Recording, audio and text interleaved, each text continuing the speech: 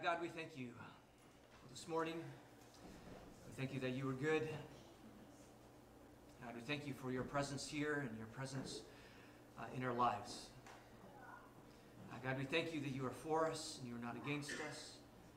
God, we thank you how your power works out in our lives.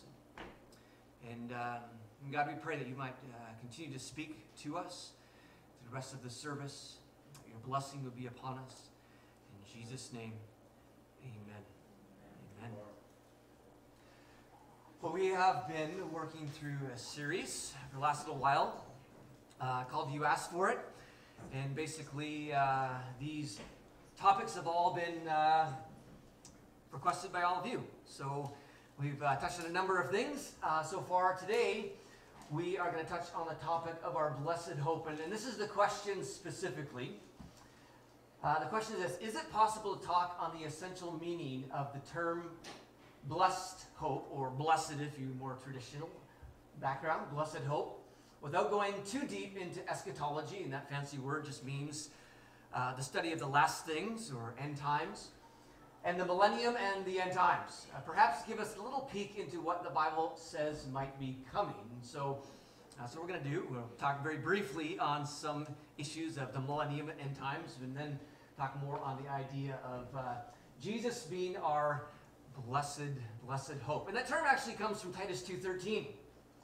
It says this: we wait for the blessed hope, or the blessed hope, the appearing of the glory of our great God and Savior, Jesus Christ.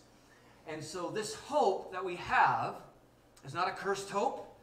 It's not a meaningless hope. It's a hope that is completely blessed and amazing. And this is speaking about the return of Jesus. And notice here it says that our great God and Savior, Jesus Christ. The author of Titus actually gives Jesus the label of God. And there are some, if you're out in the sort of la-la internet theology land, who will say, you know, the idea of Jesus' divinity or Jesus being God wasn't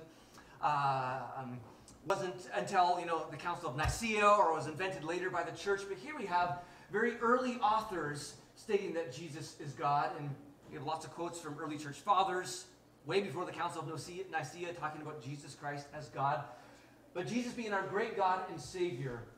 And so the blessed hope is the appearing of Jesus at his second coming. And the Bible tells us that Jesus is returning again.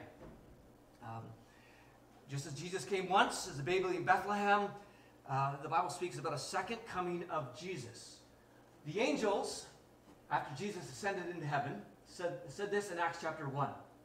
Men of Galilee, they said, why do you stand here looking into the sky?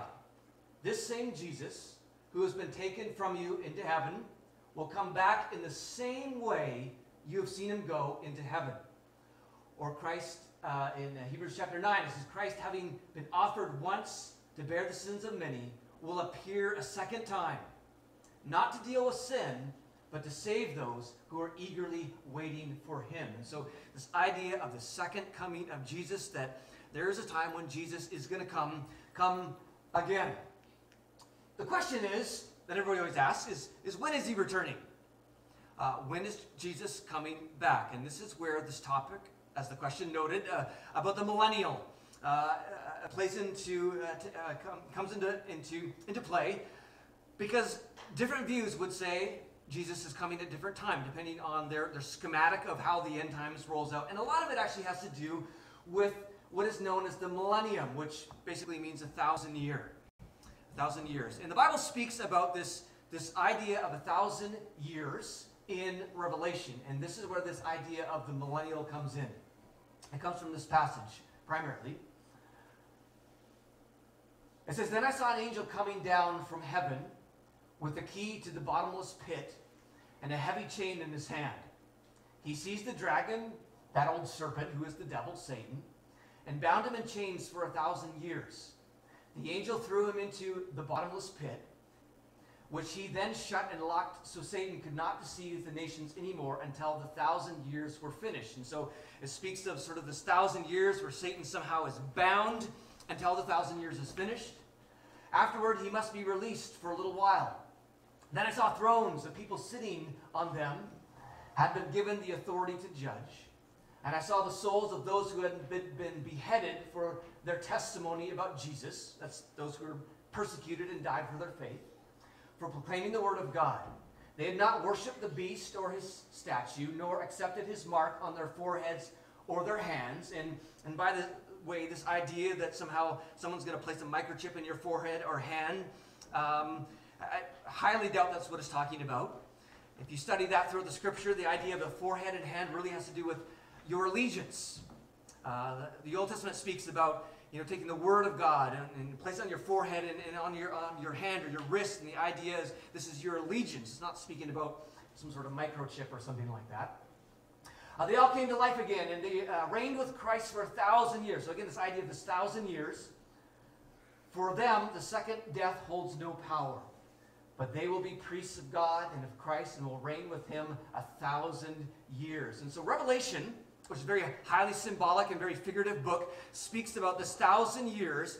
And so there are all kinds of theories about the return of Christ in relation to this 1,000-year reign. And I just want to really briefly go over some of the different theories because, as I say a lot here, there are some things we as Christians agree on, but there's a lot of things we don't agree on. In fact, you could take most theological topics and you could sit around a big table with people from all of church history and people from different flavors of Christianity today, and you could pretty much put any topic on the table and you have lots of different opinions, and this is one of them.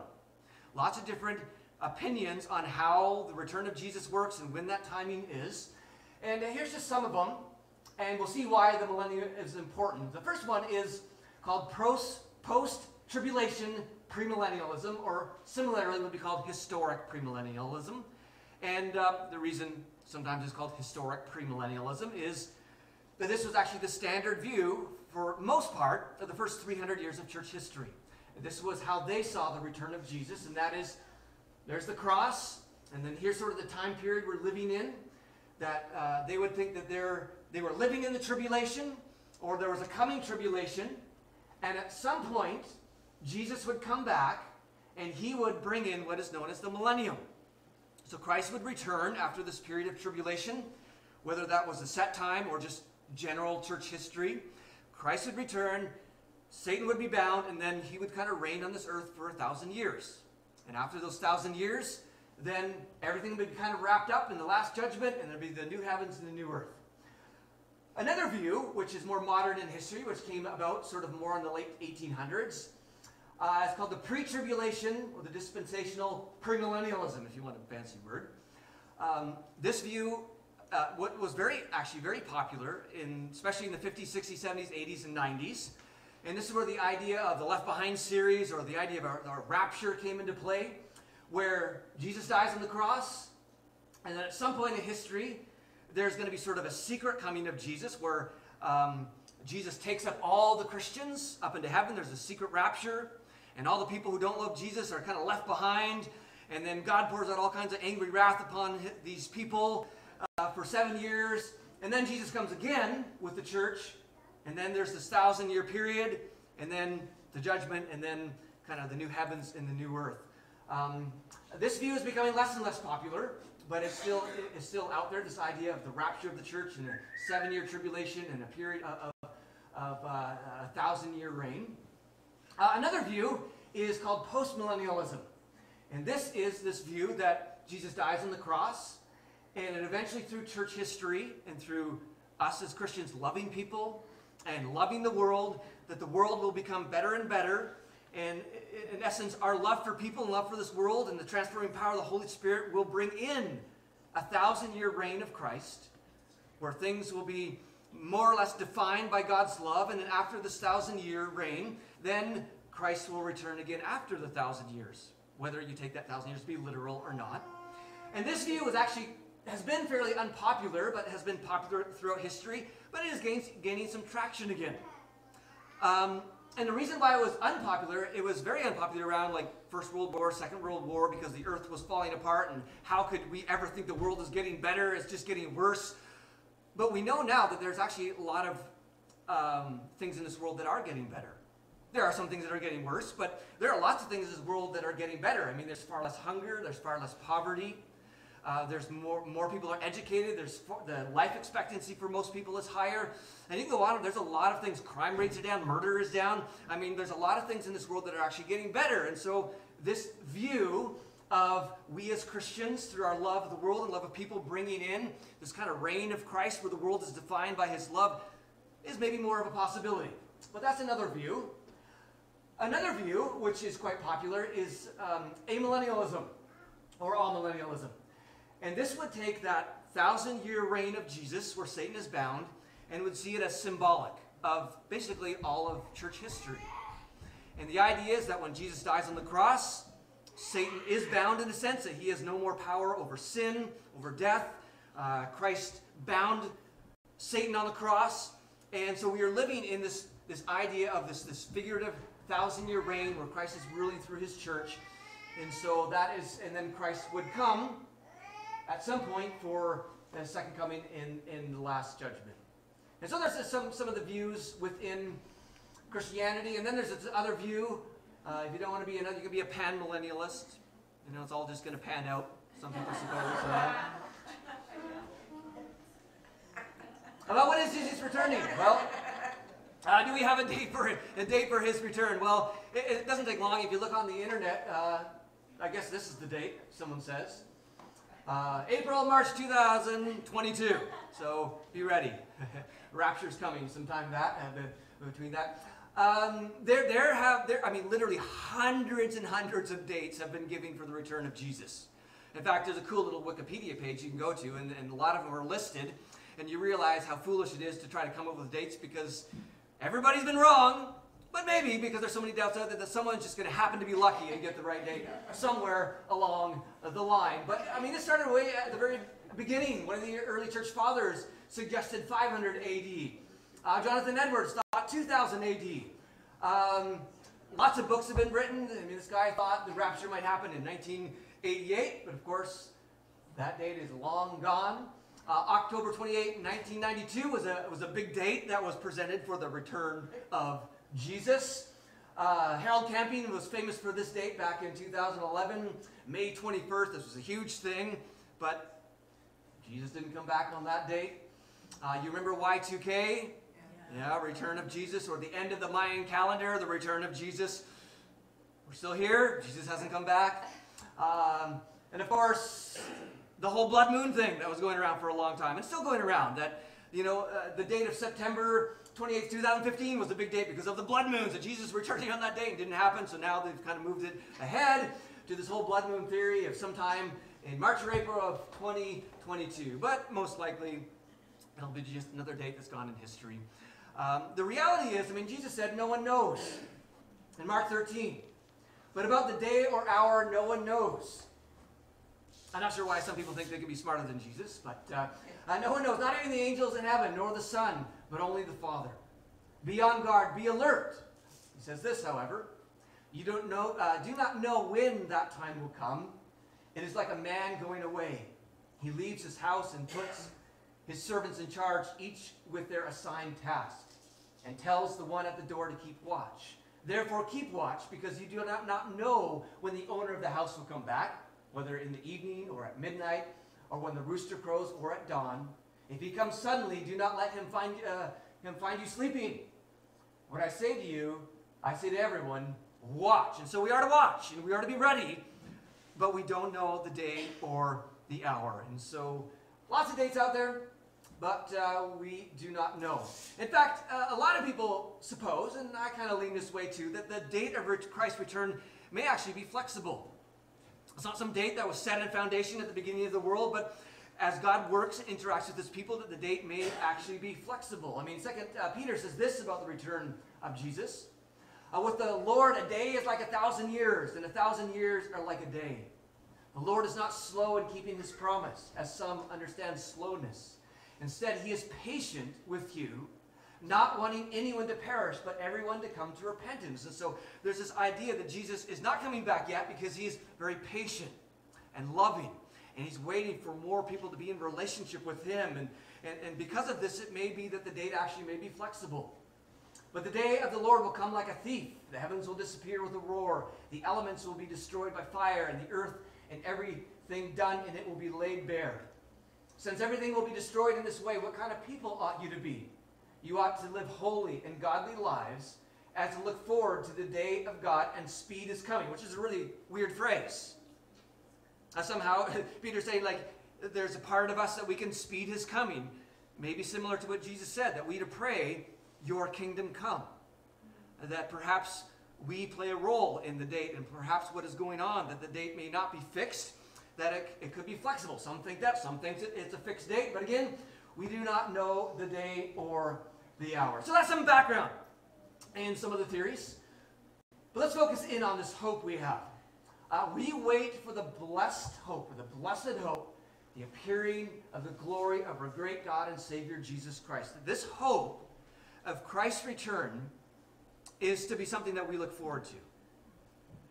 It is something that, when we think about, should give us excitement. It is something that is blessed, that there is no curse in this hope. It is a blessed hope. Now, why is the return of Jesus something that we hope for?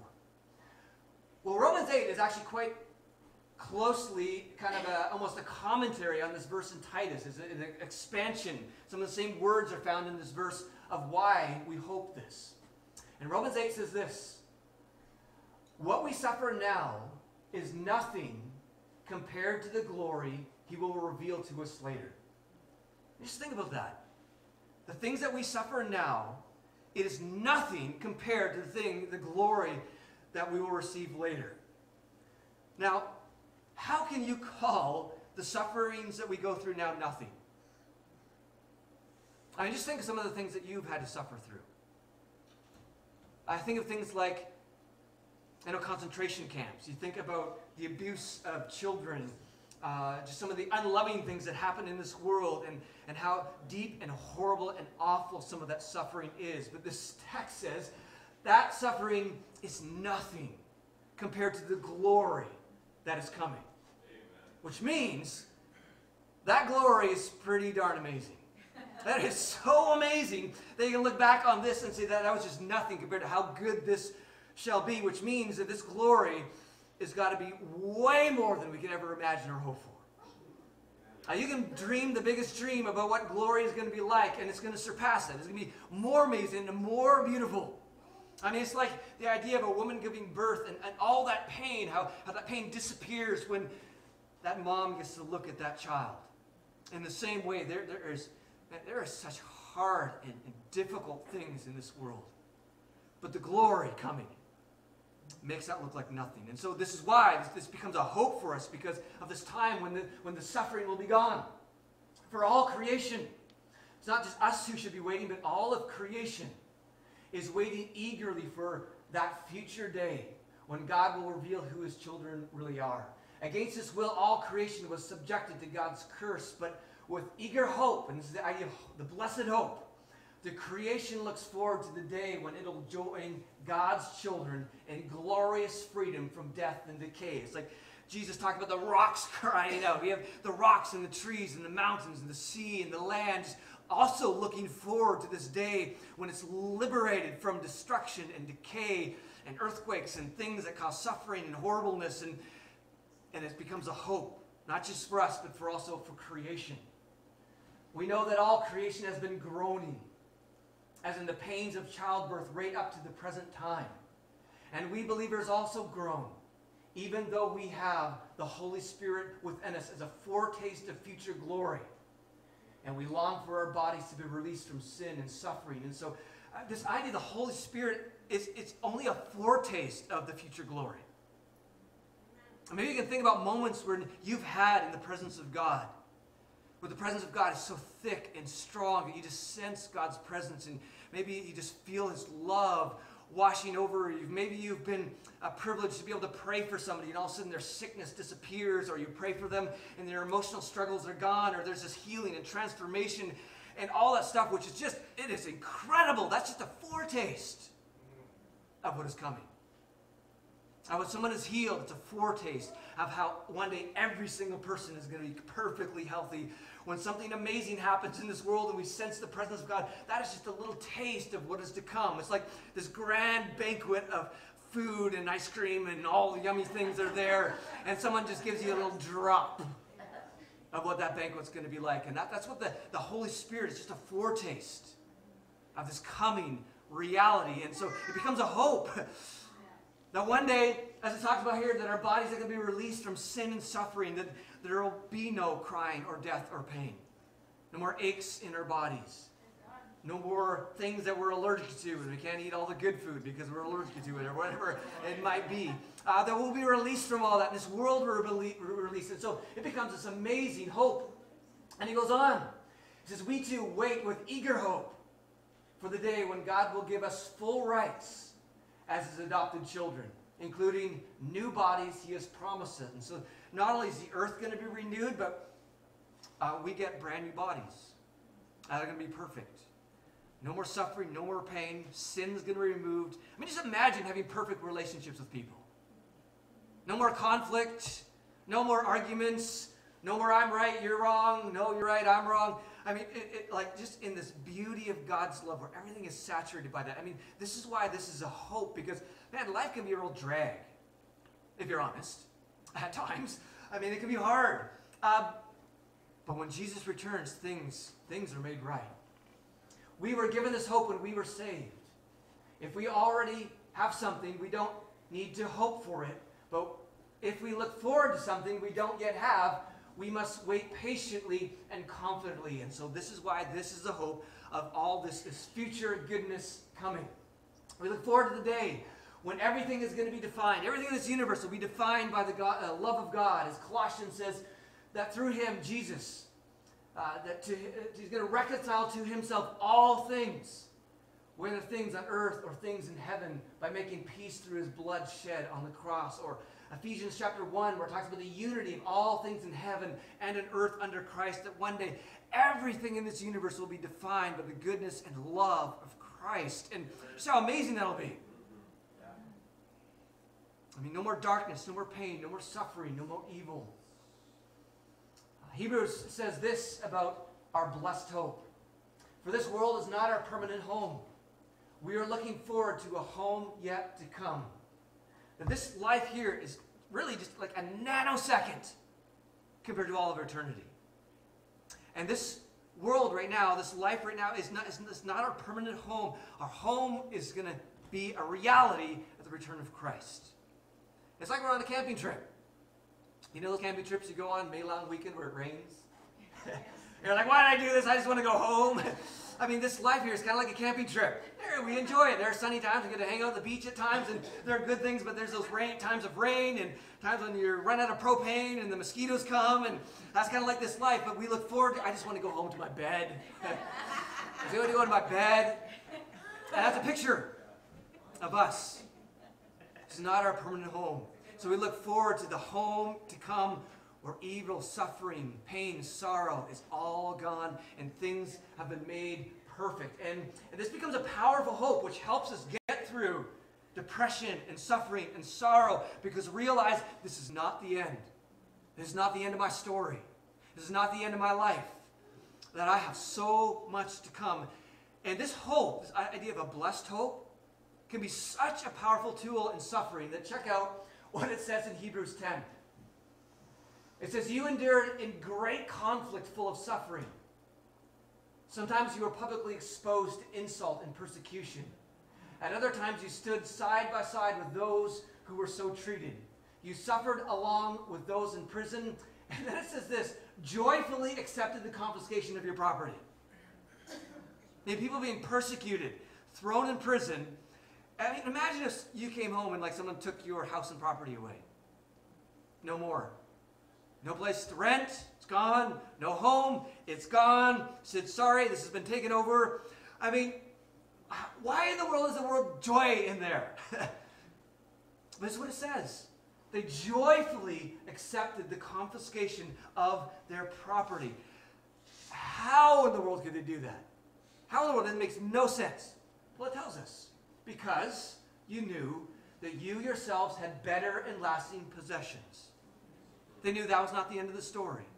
They knew this is a nanosecond compared to all eternity. They realized that they're just on a camping trip. Someone stole their tent. Okay, that's bad, but I got a home waiting for me. I mean, this is the idea. And this is why it's a hope for us. And this is why when we are struggling, and maybe today you're struggling, you realize that this is not the end of your story. This life is not the end of your story. It is a small part of your story, but it's not the end of your story. And because of this hope, our story never, ever, ever ends on a bad note. 2 Peter, talking about what's coming in the future, says this: in keeping with his promise, we are looking forward to a new heaven and a new earth, the home of the righteous. So this is our home. We look forward to this idea of the new earth. And we've talked about that before here. But the new earth is basically this earth, but everything beautiful. That you can look at this current earth and take things that are beautiful and becomes, again, a foretaste of what is to come. So you see beauty in creation. You climb up a mountain, you just see how wonderful that is. That is a foretaste of the new earth. Because the new earth is going to be that minus sin, evil, suffering, and darkness. We can look at our current bodies, and that gives us a foretaste of our new heavenly bodies, because there may be some good aspects of our body, but everything evil, awful, bad, broken, that'll be gone. So it gives us a foretaste of what is coming. Our relationships here.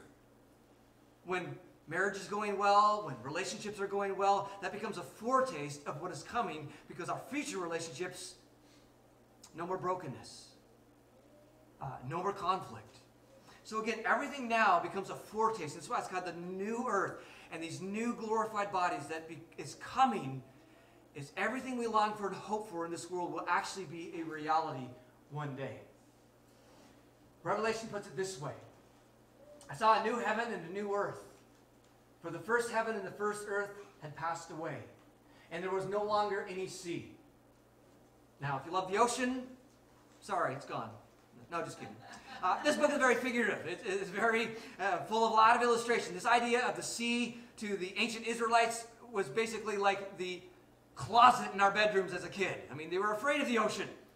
It's just we were as a kids afraid of the dark closet. And so this idea, there's no longer any sea, is the idea is there's nothing to be afraid of anymore. No longer any sea. I saw the holy city, the New Jerusalem, coming down out of heaven from God, prepared as a bride, beautifully dressed for her husband. And I heard a loud voice from the throne saying, "Look, God's dwelling place is now among the people, and he will dwell with them. They will be his people, and God himself will be with them and be their God. He will wipe away every tear from their eyes. There will be no more death, or mourning, or crying, or pain, for the old order of things has passed away." He who was seated on the throne said, "I am making everything new." And then he said, "Write this down, for these words are trustworthy and true." He said to me, "It is done. I am the Alpha and the Omega, the beginning and the end. To the thirsty I will give water without cost from the spring of the water of life. Those who are victorious will inherit all this, and I will be their God, and they will be my children."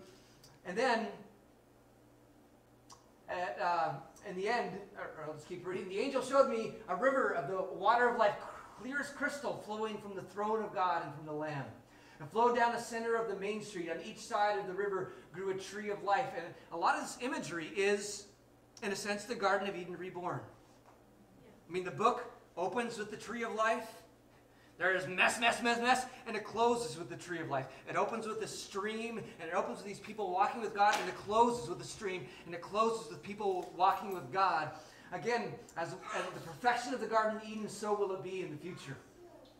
The leaves were used for medicine to heal the nations. And then it has this phrase, "No longer will there be a curse upon anything." Nothing will be cursed. Imagine gardening without a curse in your garden. Yeah, I mean, whatever it's going to mean. The curse is removed from the earth. The curse is removed from our bodies. And so, I mean, just think about the technology we can develop without being cursed, and our minds operate at its fullest. Imagine what we can do in this new world with music and art and poetry and with our bodies in terms of athletics in this new world where everything is made perfect and it is to be the way it's meant to be. And we're walking with God and just continually digging into the never-ending depth of God and His goodness and His love and grace. I mean, this is why it's a hope. This is why this hope carries us through as Christians through when properties are confiscated and when horribleness happens and depression hits and our bank account is low, that we look forward to, like, this is not the end of my story here. This is not the end of my story. So never ever let your story stop in the negative. A lot of our emotions have to do with the movies we're playing out in our heart. And, I mean, you could take any movie. You could take The Lord of the Rings. I mean, if you stopped it in the wrong spot, it'd be really depressing. But you know the end. We know the end of the movie. We know the end of the story. We don't stop our story in our current issue, the death of a loved one, or the mental health issue I'm struggling with, or my financial issue, or my health issue. We don't stop our story there because we know that is not the end of our story. Our story always gets better. It always has a good ending. It always has an amazing ending. And so whatever movie you're playing out in your mind through your current story, make sure it doesn't stop there, but it stops where it should. As Colossians 3 says, set your minds on things above, not on earthly things. So God, we just pray this into our hearts and our minds and our souls this morning. God, all of us here know that life can be hard. And there are some who may know that in deeper ways than others, but God, this life beats us up. And so God, I pray you would teach us to make sure that we are playing out the right story, the true story. That this life here is not the end of our story. That my story doesn't end in my physical death here. My story doesn't end in my addiction. My story doesn't end in my depression. My story doesn't end in my joblessness. My story ends in the new heavens and the new earth, where there is perfection, where there is no curse. So God, I pray you would saturate us in that blessed hope. And we would have hope no matter where we are today. And God, most forward, we just look forward to being in a perfect relationship with you. And we can just continually mine what it means to be connected to the God of this universe. And we can rest in the fullest way in your love and your grace and your beauty. And so God, we honor you, and we love you, and we pray this in Jesus' name.